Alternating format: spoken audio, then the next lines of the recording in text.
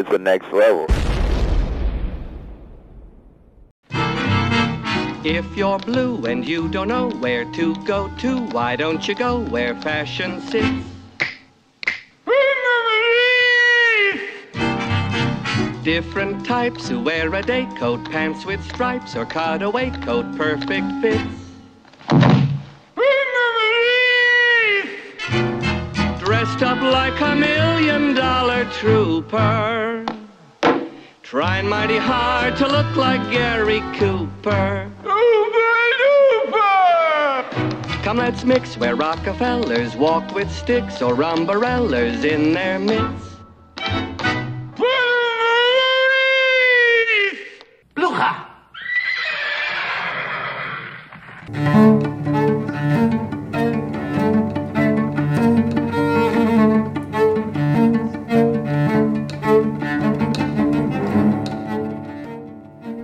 Welcome to another episode of Still Afraid of the Dark from the Next Level Podcast Network. I am one of your hosts, Rob Martin, from also DC Primetime and the Caffeine Crew cast of pods. Joining me, as always, Ben Beck. Your delightful co-host. Your delightful, I use delightful loosely. I use it loosely. So we're doing this one a little different. So this one's just you and me. Because you know what? We didn't have an opportunity to do that, and we maybe will close out the same way for the season. It's really going to depend. It's very, very tricky this time of the year to also grab people, but we thought it would be really great for us to have the opportunity for just you and I to just kind of roll into one of these together, especially for these two, because, man, these two are two of my favorites. But before that, though, we do need to talk about today's drink. So today's drink is actually called the Frau Blucher. Or actually Blucher, really specifically. But yeah. But it's one of my interesting favorites. I think there is a drink that does exist that's somewhat similar to it. But this is essentially as a small twist on the Manhattan. This is actually taking usually bourbon or rye. Normally a Manhattan is made with rye, so I prefer rye for this drink. But again, when we show you the video, we do indeed use traditional just bourbon, which is perfectly fine. So you would use about 2 ounces of bourbon in this drink. We're going to be using some vermouth and just a little bit of the Luxardo, which is the, again, traditional maraschino cherry liqueur. Because again, a traditional, you're just having vermouth, a little bit of bitters, whiskey, and then again, you have a cherry just in for your mix. But this, I thought it would be a fun way to add in the liquor instead. So the balance is a little bit different, but check out the video for it to see how to make that. And again, of course, we do use a little bit of bitters, and I had a little twist to it. And again, to bear in mind, this is a punchy drink. This is strong. It's intense. So it's really more for the people that like more kind of traditional cocktails. Because the last part of this drink is the glass is washed in absinthe. So it's got a little bit of that anise flavor to it as well. But really, really interesting. Not for the faint of heart. It is one of those ones, if you're a person that does not like the taste of alcohol, this is not the drink for you. Not at all. Yeah, but this is actually this is a really fun, different one. And I thought it was really funny to call it a German name with nothing German remotely inside the drink at all. Absolutely nothing German in the drink. Because I thought it was really fitting, because everybody always jokes, because the whole Frau Blucher thing, everybody says, oh, that just means glue. Blucher means glue, or Blucher means glue in German, which it doesn't. That was actually something that people joked about on the set of Young Frankenstein, and the tale continued on. And a lot of people thought that this was just purely Mel Brooks trying to screw with people. But it also makes sense, too, if you think about it, because that's why you get the horse whinny every time you say it. Right, but it really is not the case at all. It is was purely Mel Brooks and Gene Wilder were like, what sounds German? That sounds good. Let's just go with that. And the reason for the horses was, again, the traditional over-the-top crash of lightning. And I said, what if we did that every time? But instead of doing a crash of lightning, it was like a horse, the horses whinnying. And it just turned into this long-running joke. And originally, Mel thought it was just kind of something dumb and didn't want to do. And he was just kind of like, you know what? Screw it. The audience apparently loves it and thinks it's hysterical. Let's just add a few more of them in, and they just kept going for it. So, but that's But I where it think it's- goes. Yeah. Yeah, but I mean, we mentioned the drink. We mentioned one of the movies that we're talking about, but we haven't mentioned the name of this chapter and the other movie that we're going to be discussing this week. Yeah, so this one episode. we call The Tale of the Classics. And the reason we're doing that is because we're talking about a lot of classic monsters, but just in a very different way. So our first movie, as we mentioned already, is Young Frankenstein, but the second is a near and dear favorite of mine from 1987, Mine as well. Monster Squad. So again, I figured that was the best title for an episode quite like this. So why don't you take us into our first movie? And I figure the best one to do is let's start with Young Frankenstein, because again, we kind of seem like we do these in order of release. So let's just go for it.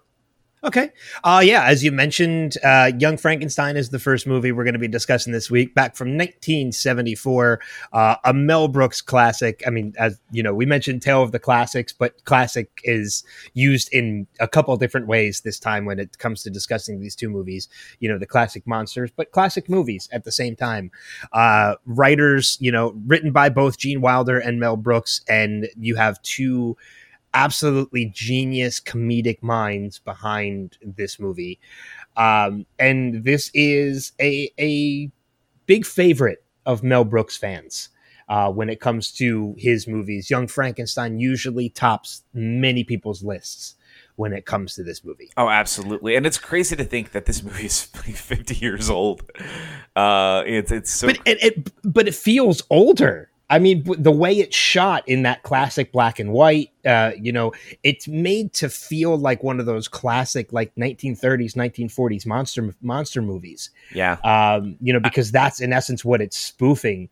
But yes, it's old in a sense that it's 50 plus years old, but it's shot to feel even older than that. Well, the beautiful thing is too that they add to this movie, and I think it's not something that's commonly known from a lot of people, is the actual laboratory equipment that they use in Young Frankenstein is the original one from the original Frankenstein film. I had no idea. Yeah, they actually were able to get a hold of it, so they're using all of it.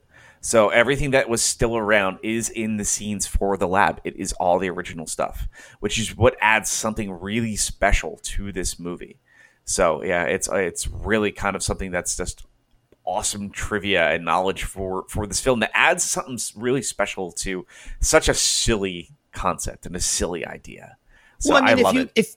If you look at Mel's history when it comes to these movies, and it comes to, they are comedies, and in many ways they are spoof films, not to the sense of like Scary Movie or, Not Another Teen Movie or whatever, but he is in essence spoofing a genre when he creates these movies, or spoofing not necessarily a genre, but a specific movie. You have Robin Hood Men in Tights, which is a spoof of Robin Hood.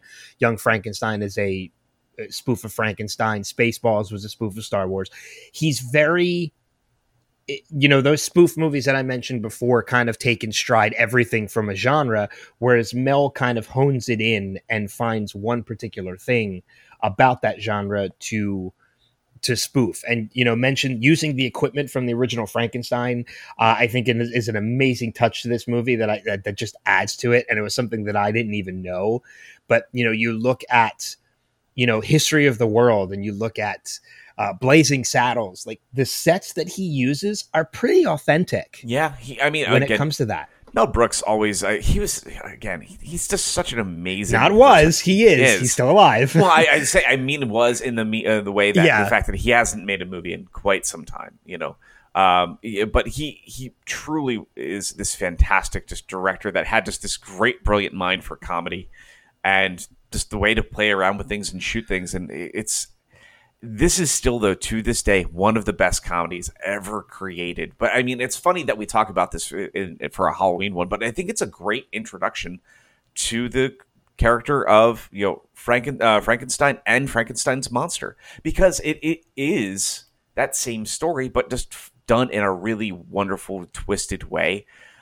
Because there are some of those scenes that feel like they're lifted from the original films just beautifully, in just different tiny little ways. But it's so great that the way that they just twist the humor to the scenes and play them wonderfully. I truly, truly love this film.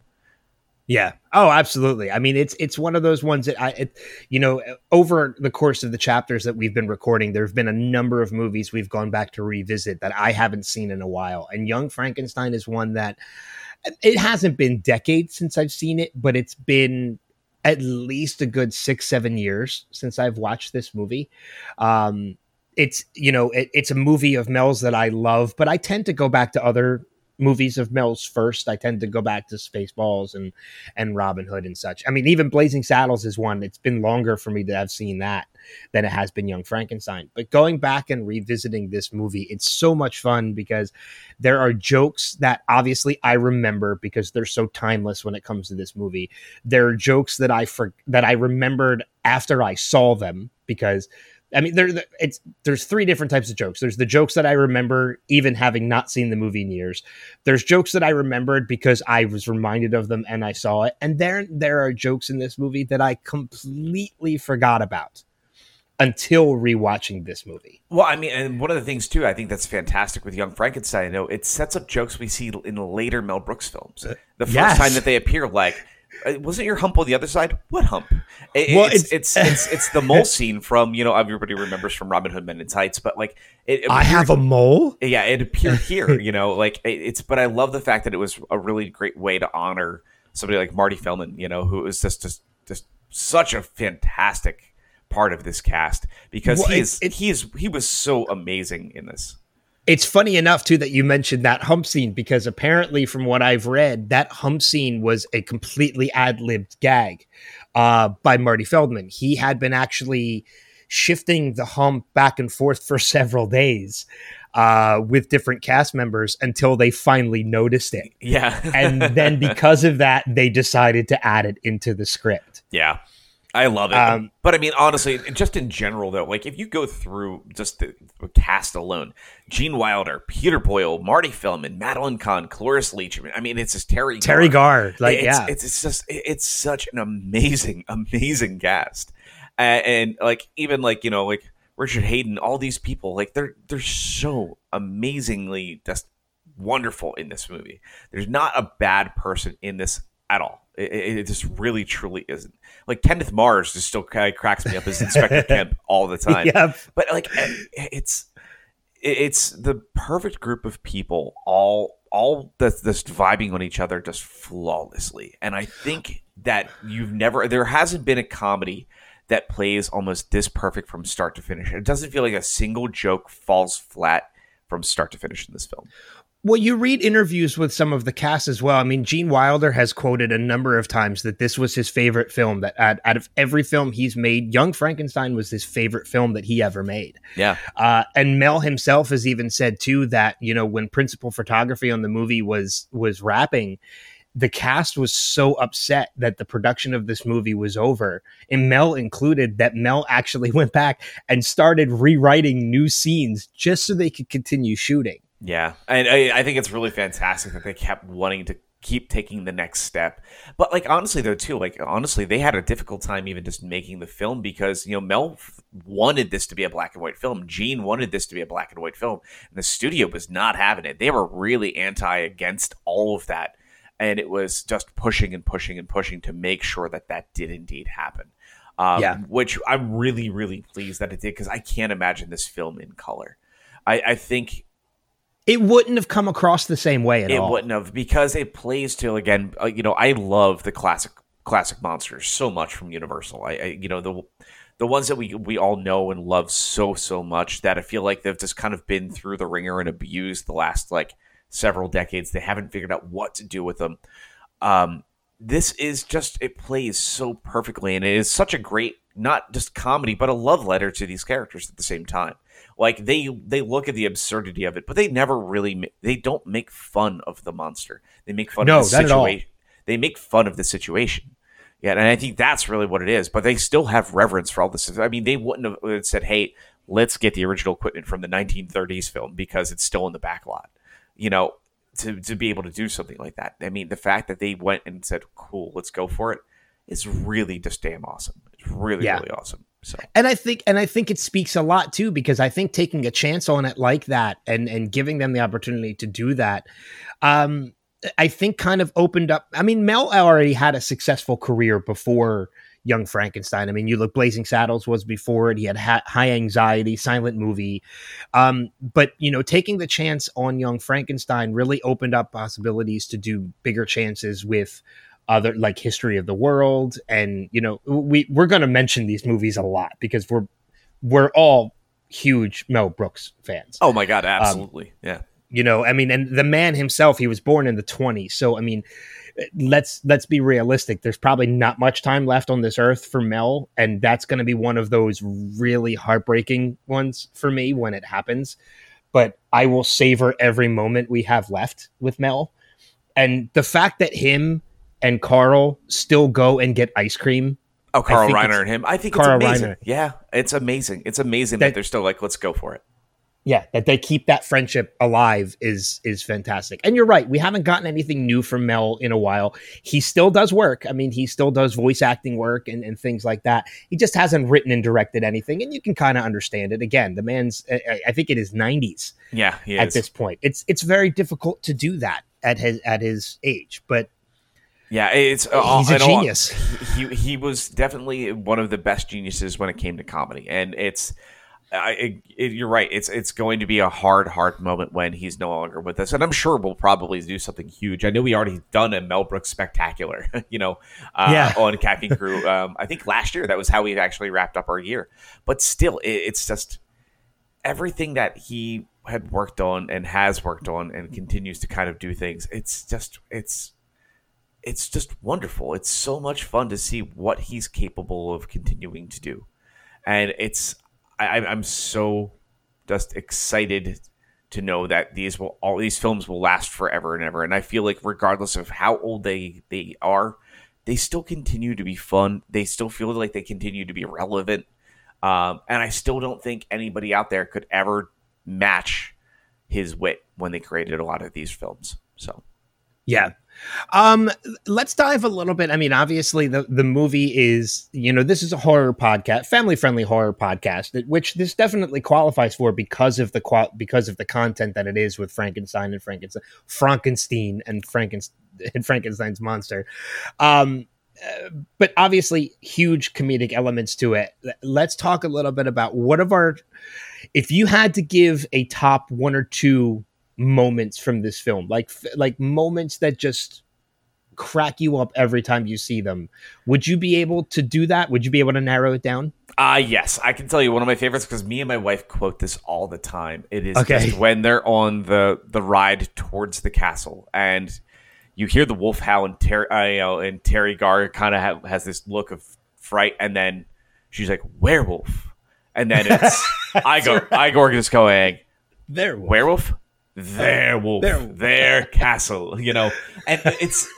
We use that all the time, no lie. Even and honestly, we went to a wolf sanctuary, and we said it probably like 40 times. And I think anybody that was around us was probably ready to just punch us. But it's such a perfect joke. It's so simple and dumb and just wonderful. But even just another couple scenes, just honestly, I love the train sequence where, he's leaving to head towards the castle. And it's the goodbye with Madeline Kahn. And it's just... Not the hair. It's like, it's taffeta. It's taffeta. No, it's taffeta, darling. You're ruining the dress, Not the lips. And then it's him blowing the kiss to her, and she's just ducking out of the way of the kiss. It's just... the scene is just so flawless. I love that. I love the whole thing. But I could go on and just basically say the entire movie, but those were just some of my absolute favorites by far. Yeah. I mean, for me, there's two in particular. We talked a little bit about this before we started recording, but, Gene Wilder and Peter Boyle with Putting on the Ritz at the end. It's one of those moments where I still remember the first time I saw this movie, the moment Peter Boyle, sings Putting on the Ritz, I lose it. I lost it. And I still very hearty laugh at that moment. And the other scene is with Peter Boyle and Gene Hackman. Yeah. And the blind man and the soup bowl. and lighting his thumb on fire are just. I love the fact that there's so many moments about that too, and I love the fact that that was Gene Hackman's first ever foray into comedy, and he did it for free. Yeah, he did not get paid, nor was he credited for that role. So I just love the fact that he was friends with Gene Wilder. I think him and Gene Wilder were tennis partners, and he asked if he could do it because he wanted to try getting into comedy, and that was it. Yeah, it was fantastic. It's just so much fun. But like I said, it's really funny. I will recommend to people too, because before we give this our rating, to really definitely go and jump on the IMDb page or just do some like web searches, because there are some really great behind the scenes pictures and shots where you do see actually the actors in color and stuff like that, and all in full costume. But you could just see the love on all of their faces of making this film. You mentioned like already a lot of that, but there's so much about this film that you can see how much they thoroughly enjoyed being a part of this. And I think it's wonderful. Yeah, there's a couple little tidbits I wanted to read off real quick. Sure. Before we move on, because I read into this movie quite a bit while I was watching it. Gene Wilder would only make the film if Mel promised not to appear in it, because he usually appears in all his movies. But Gene felt that Brooks' appearance would ruin the illusion.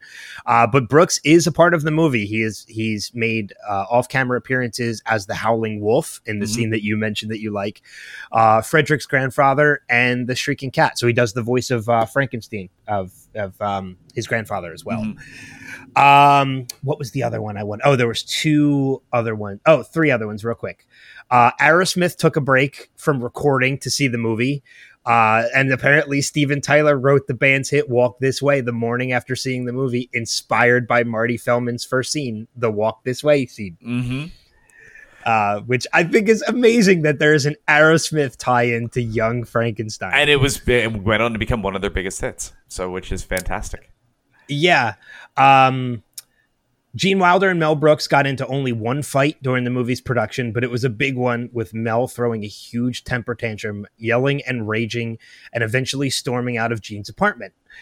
Roughly 10 minutes later, Gene's phone rang. The caller was Mel, who had this to say: "Who was that madman you had in your house? I could hear him yelling all the way over here. You should never let crazy people get into your house. Don't you know that? They could be dangerous." And that, as Gene later put it, was Mel's way of apologizing. Yeah. And then the last one, which I love because, again, it's one of my favorite scenes. Gene Hackman ad-libbed the blind man's parting line, "I was going to make an espresso." The scene immediately fades to black because the crew erupted into fits of laughter, which I think is just, again, is a huge... It just shines such a light on how much fun these guys had making this movie. Yeah. It's so wonderful. So wonderful. And again, I think this is a great way to introduce kids, though, to characters like Frankenstein, though. I think it's a really good way because so much of it plays slapsticky. But there's so many layers to it. So I think it's one of those things where it's like, hey, these are some of the classic monsters. This is one of the most classic monsters. And you get a good idea for it without it really feeling scary, but it still has that ominous feel to it. Like, I think it works incredibly, incredibly well where you can still play all those angles just perfectly and introduce them to kind of history and of not just comedy, but, Frankenstein and his monster. And I think it's a wonderful way to do it. So. Last question before we give our rating. Favorite character from the film? You monster. Igor. It's mine too. Marty Feldman cracks me up in every scene he's in. I love it. Abby Normal. Yeah.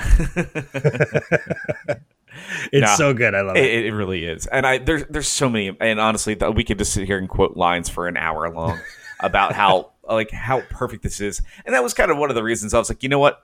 Yeah, you and I can just easily handle this conversation because I think we're not going to shut up. So yeah, exactly. All right. So what do you give this one? A trick or treat? Oh, man, there's no question about it in my mind. I don't think Mel has made a bad movie. Even Dracula Dead and Loving It is one that I love. And, this one standing alone amongst all his other ones, it's an absolute treat. It's a movie that I will as old as it is, and as old as it feels, and as old as I get, I will never get tired of it.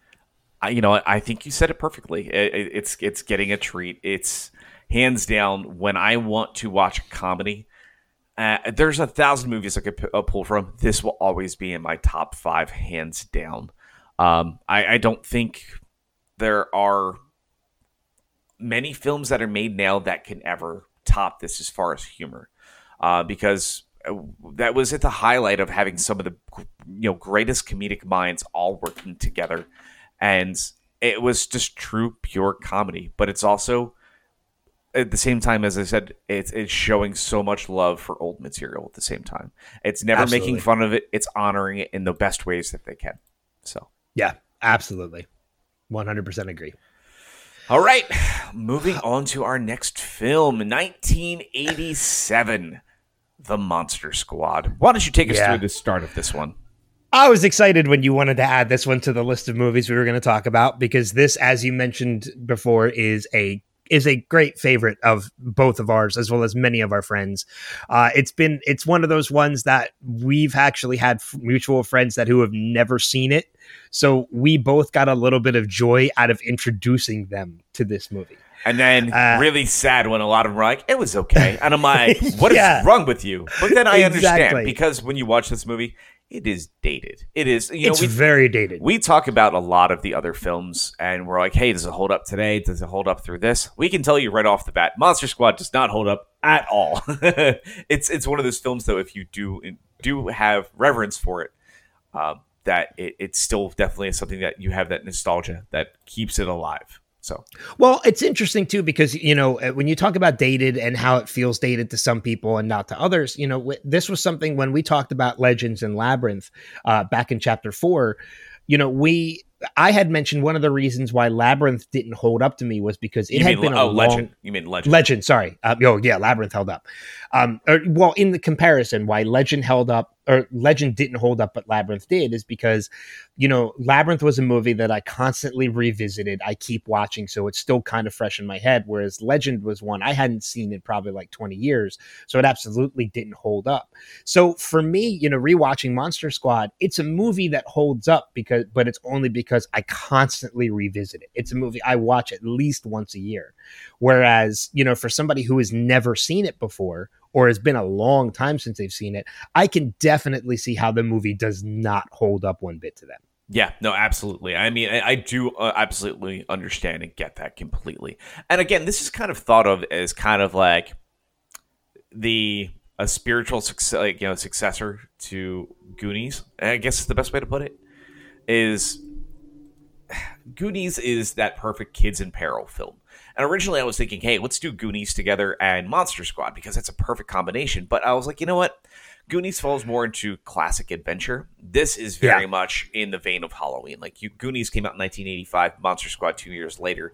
You can definitely tell that this feels like it was created off of the backbone of what Goonies was. I mean, it very much is. You have this group of kids kind of going through their adventure, they dealing with all of these classic monsters. And I think this is one of the last times we have seen all of these classic monsters together on screen in a kind of in a live action serious manner. Yeah. Because they do treat the monsters fairly seriously in this. I mean, and they did a great job updating quite a few of them too.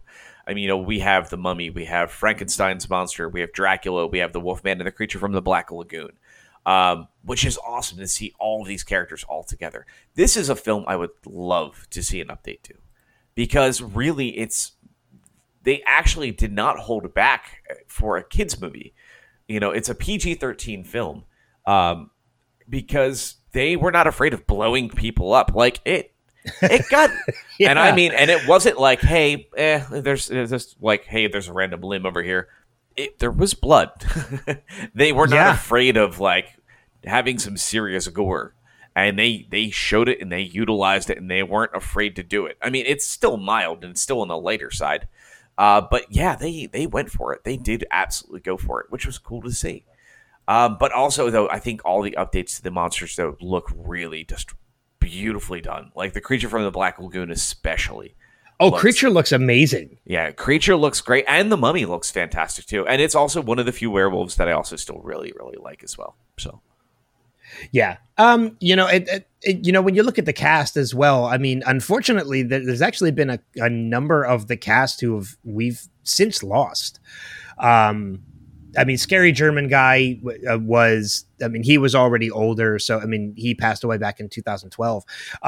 But unbeknownst to some fans of the movie, Horace, AKA Fat Kid, passed away relatively young. He was only 22.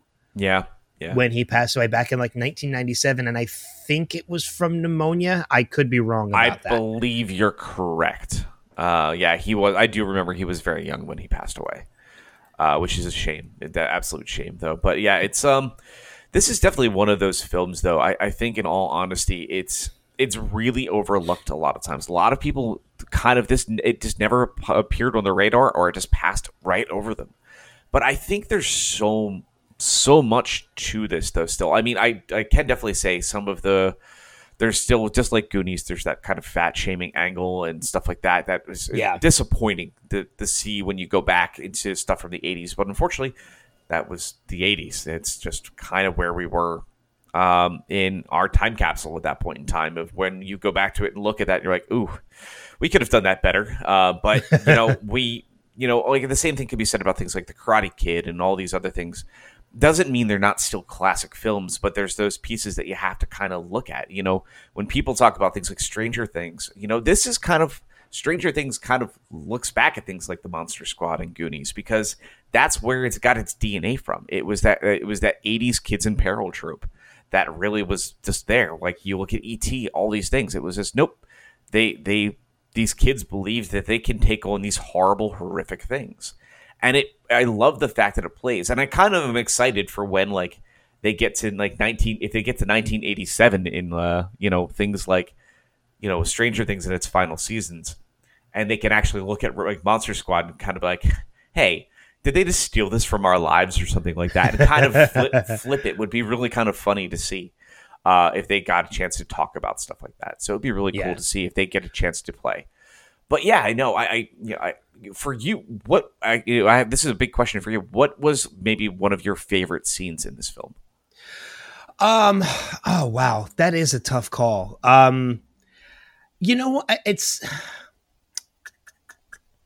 There's a couple. I mean, but I think the one that the one that kind of sticks out in my head the most, is the final confrontation with the mummy. When they're all in the Jeep, and the mummy is hanging on, and they take the arrow, and they take part of his wrappings, and they tie it to the arrow, and it sticks to a tree, because it's not just the whole he's going to take it and shoot it to a tree, and then I did that. There's even a moment with that actor, with not Eugene, oh god, what is that character's name? Which one? Rudy. Oh, okay. Yeah. When Rudy takes the bow and arrow and he shoots the arrow and it sticks to the tree, certain movies would just been that was supposed to happen. But you even get the reaction from the kid, from Rudy, where he's just like, did I just do that? Yeah. And then you see everything play out the way it does, with the mummy unwrapping and then being nothing but a skull. And it's the final moment you see of the mummy. That, to me, I don't know why that sticks out, but that sticks out as one of my favorite moments from the movie. Yeah. So what about you? I honestly, I gotta say, I love that really ridiculous, cheesy 80s montage when they're just prepping for the fight. Rock Until You Drop. Yep. I honestly will still go back and listen to that song. I'm not gonna. I will too. I'm not gonna lie. I know it's cheesy as it can get, but man, I thoroughly love that song. And I remember, though, too, being a kid and watching that, just thinking Rudy was the coolest person in the universe. But again, the sad things that we admit from when we're growing up in the 80s. But yeah, no, I'm not going to lie. A good 80s montage, man, it gets me in the feels every time. So yeah, I'm with you on that one. That's a good song. I think even rewatching the movie recently, before when we were prepping for this recording, I think I was singing along to that song as as we were recording. Yeah. As I was watching. It's fun. Yeah, definitely. I it's funny too. There is an alternate version of the film. So there is a TV print that's shown as well. And I think it was on TNT. It's got about an additional 4 or 5 minutes, I think, of footage. And I can just run through them real quick because I think it's only like 6 scenes. Yeah. So the opening scene immediately following the opening title, one of Van Helsing's men fights off one of the vampire women and accidentally pulls the stake out of Dracula's chest, resurrecting the Count. So that's how he actually comes back. Interesting. So an extended comedy routine scene between the two pilots flying Dracula and Frankenstein's coffin in the World War II bomber plane. So it's just an extended sequence. So a scene between Phoebe and her mother in the kitchen. The mother tells Phoebe to go to watch her favorite TV show. Phoebe says her PTA won't let her own the grounds. It contains too much sex, which leads the mother to retort under her breath, "We could use a little sex in this house." So, because obviously, well, it's because you have the mom and the dad getting divorced. So So it's obviously Phoebe is this little kid basically mimicking her mom. So, go ahead. Oh, you're fine. No, I was just going to say, it's interesting going back real quick to the tie-in that you made with Goonies, because there actually is a tie-in to Goonies. Like a very direct tie-in to Goonies. I can't remember. The mom is the same actress. Oh, yeah, that's right. That's very, very true. Mary Ellen Trainor is the mom from Goonies. Yeah, that's correct. I almost forgot. Me too. I just thought about that. So, all right. So the last couple of scenes here, there's an extended scene where the boys are discussing whether or not they know what a virgin is, leading them to asking Rudy if he knows any. So, so scene 5, when the boys and Frankenstein go to the mansion to retrieve the amulet, there is an additional scene showing them approaching the house where Horace expresses his fears of the situation. And then the last sequence that was cut was a scene of Rudy putting his arm around Patrick's sister to her disgust, as they observe the carnage following the movie's finale. So, because obviously we see Rudy constantly pining after Patrick's sister the entire film. So, who's never given a name, by the way. Correct. Exactly. So it's just a couple scenes, but it said there's not much there. But like I said, this is our second film that we're talking about that actually had an extended edition or an alternate takes that we have not seen very commonly. So, but I will say that one of the sequences that I really give a lot of credit for is that opening scene in the film, though, too, with Van Helsing. I think they did a really cool job with, too. And I would love to see that expanded upon, because it had such a great, like, Raiders of the Lost Ark kind of feel to it. And I would have loved to have seen more of that. So, yeah, but I think expanding on that kind of ruins the ending of the movie a little bit. I mean, it does. When it just goes all of a suddenly to black to leave you to wonder what the hell happened, only to see Van Helsing actually come out of the portal at the end to drag Dracula back in. I think it would have given that away a little bit if you would have seen that's where Van Helsing ended up. Oh, yeah. No, I think I mean more of like, I would love to have seen if this movie's ever, they said, hey, let's remake the Monster Squad. Oh, okay. I would love to see them maybe give us a little bit more, of some of that stuff, because again, it had such a great adventure feel to it, which was, I think, what was so unique. So yeah. I think it's interesting too. Reading some of the tidbits of the movie that Liam Neeson was actually considered for the role of Dracula. Okay, I could see that. I could definitely see that. I could see it. But I mean, even still, though, I think Duncan, I can't pronounce his last name. Redgar, I think maybe is it. I think he still did a great job. I think all the casting that they did for these monsters, they did a great job. And not only that, but I think, even in rewatching the movie, the kids, I think, were, they always say that the toughest people to work with in Hollywood are kids and pets. Yeah. And this isn't the first movie we've talked about with kid actors. This, I think the kids actually did a relatively good job, with what they were given. I think the only one that maybe struggled a little bit was the kid actor that played Eugene. Yeah. I mean, I think it was Michael Faustino, I think is the actor's name. Who, oddly enough, I share a birthday with. And I don't mean month and day. I mean month, day, and year. Oh, wow. I share an exact birthday with. That's pretty funny. But yeah, no, it's like I said, it's you always get that stuff that you hear about with all this. But yeah, I generally think, though, it's still such a fun, dumb movie. And again, I will definitely phrase, it is a dumb movie. It is. I actively admit that this is a dumb movie. One of the other ones I was considering what we could throw in this was the old My Pet Monster film, but I don't know if I want to do that to myself. Oh, I've never seen that. Oh man, I think we have a film for next year. For next season. Yeah. Well, I've got a couple in my brain already for next season when we do this again, because I will say we are doing this again. Oh yeah, because this has been a ton of fun. This has been one of my favorite shows to do. But all right. Last big question for you for the Monster Squad: who is your absolute favorite monster in this? Another good question. If are we talking now or when I was younger watching the movie? Hey, both. You know what? When I was younger, actually, it's the same. It's the same now. Wolfman.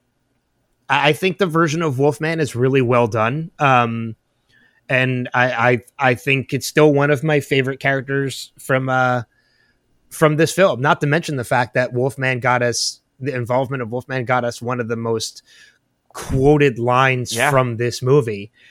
In fact, it's a line that I have on a t-shirt. Yeah. And that is Wolfman's got nards. Yeah. I'm going to give it to you as well, too. I think for me, visually, I would say the creature, but we don't get to see him too often in the film. But I will say, as a kid, I was kind of terrified from the Wolfman in this. Like, they played that really seriously. They played him incredibly seriously, especially right before he was about to transform, all that stuff. Like, there was panic. And then he gets shot a lot. Yeah. And then later blown up. I mean, like, he does not go out in a light way. Like, there's a lot of tragedy that befalls the Wolfman in this film. But I will say, I think, honestly, he did scare me quite a bit growing up, and I think they really did a great job with him. Well, and I, even with that character too, there's a couple issues that I have with the way the movie played out when it came to his character. Well, not issues, but things that I noticed. One, when they're talking to Rudy and trying to induct him into the Monster Squad, and they're trying to figure out the 2 ways to kill a werewolf, Silver Bullet obviously being the other one, and then they say he's wrong and try and come up with the second reason. And one of the ones that Sean says is falling out a window onto a bomb. And what happens to the Wolfman is he gets pushed out a window with dynamite in his belt. Yeah. But the one thing, as when you're a kid and you're watching, you don't really think about it because it's not any knowledge that you know of. But I'm sorry, you're not making silver bullets out of melting silver forks. Yeah. There's no gunpowder. Like there was nothing that would have fired those things. They would have just sat in a gun. But hey, you know what? It's a movie. It's a movie. Kids movie. Exactly. It's all good. But yeah, no, they did an awesome job though. I mean, it's the creature in this they refer to as the Gillman. Gillman. So but yeah, no, I thoroughly just adore this film. So my question to you now, as we get closer to wrapping up with this, before we give it our review, obviously we got Frank, we got Dracula, Wolfman, Mummy, and Creature. Had they ever made a sequel to this where they had to stop new monsters? Are there any other monsters you could think of that they could have brought in? Yes. Because Invisible Man is the only one I could think of. I could think of 3. Okay. Actually, take that back. 4. I would have actually had the Bride of Frankenstein come in as kind of the linchpin, and where they find a way to bring Frankenstein back, because that would be kind of cool. Is if you have Van Helsing come back with Frank, and then have the bride there. That would be kind of neat. But then I would do Jekyll and Hyde. Hyde. Okay. I think that would be a really good kind of next stand in. Invisible Man, definitely, and then I would also do the Phantom of the Opera. So. Oh, okay. Yeah, that's another one too. Yeah.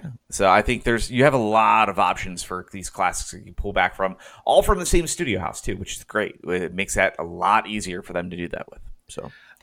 So do you want to hear a funny story of something that Monster Squad taught me? I remember playing. Sorry. Yeah. I remember playing Castlevania as a kid, and it wasn't until a later viewing of Monster Squad that I realized that Alucard is Dracula backwards. Yes. Yeah. It was Monster Squad that taught me that. when he rearranges the letters. Yeah. So. That's pretty funny. All right, but yeah, no, it's all right. How do you give this a rating now? Oh man, we talk about we use the term cult movies, and a lot of times people use that term very loosely. I've heard people refer to, we'll use it as just another example. We've heard people refer to Goonies as a cult movie. It's not. To me, when you have a movie like Goonies that is extremely popular and is still used to this day in pop culture, TV shows like Stranger Things and the Goldbergs are making references to it. That's not a cult film. Monster Squad to me is a cult film. Absolutely. It's a movie that there's only a certain number of population that know it and love it. There's still new people getting introduced to it every day. You either love it or you hate it. And you very, very rarely hear anybody reference it when it comes to pop culture. Like Goldbergs have never done it. Stranger Things has never. I can't think of anybody who's ever referenced the Monster Squad when it comes to pop culture. To me, that is a cult film. Yeah. Monster Squad is a cult film. And it is a cult film that I have always loved and probably will forever love. It is an absolute treat. Yeah, I'm right there with you. I think this is... It's definitely a treat. I think for people that are maybe new to it, may definitely find this as a bit of a trick. But I think you said it perfectly, though. This is the best definition of a cult film I can think of, and it's one of those ones. I think unless you were, like really into kind of like horror-y kind of stuff in the early '80s, early to late '80s, maybe early '90s too. This movie probably passed you right on by because there were so many major things that were hitting. Shortly after this, that really stole the limelight, and probably one that we'll talk about next year that kind of is on the verge, but because of some of the ones we've talked about, I'm sure we're going to talk Lost Boys next year, because that's another one that kind of falls perfectly in line with one of these. So I think there's a lot of great opportunity for us to continue to unpack a lot of these things, but we'll definitely be bringing up more cult films as we go along the road. But I would definitely say out of all the ones we've spoken about so far, Monster Squad, probably one of the best cult films for Halloween season. So, I just thought of the chapter and the movie to pair with the Lost Boys. No?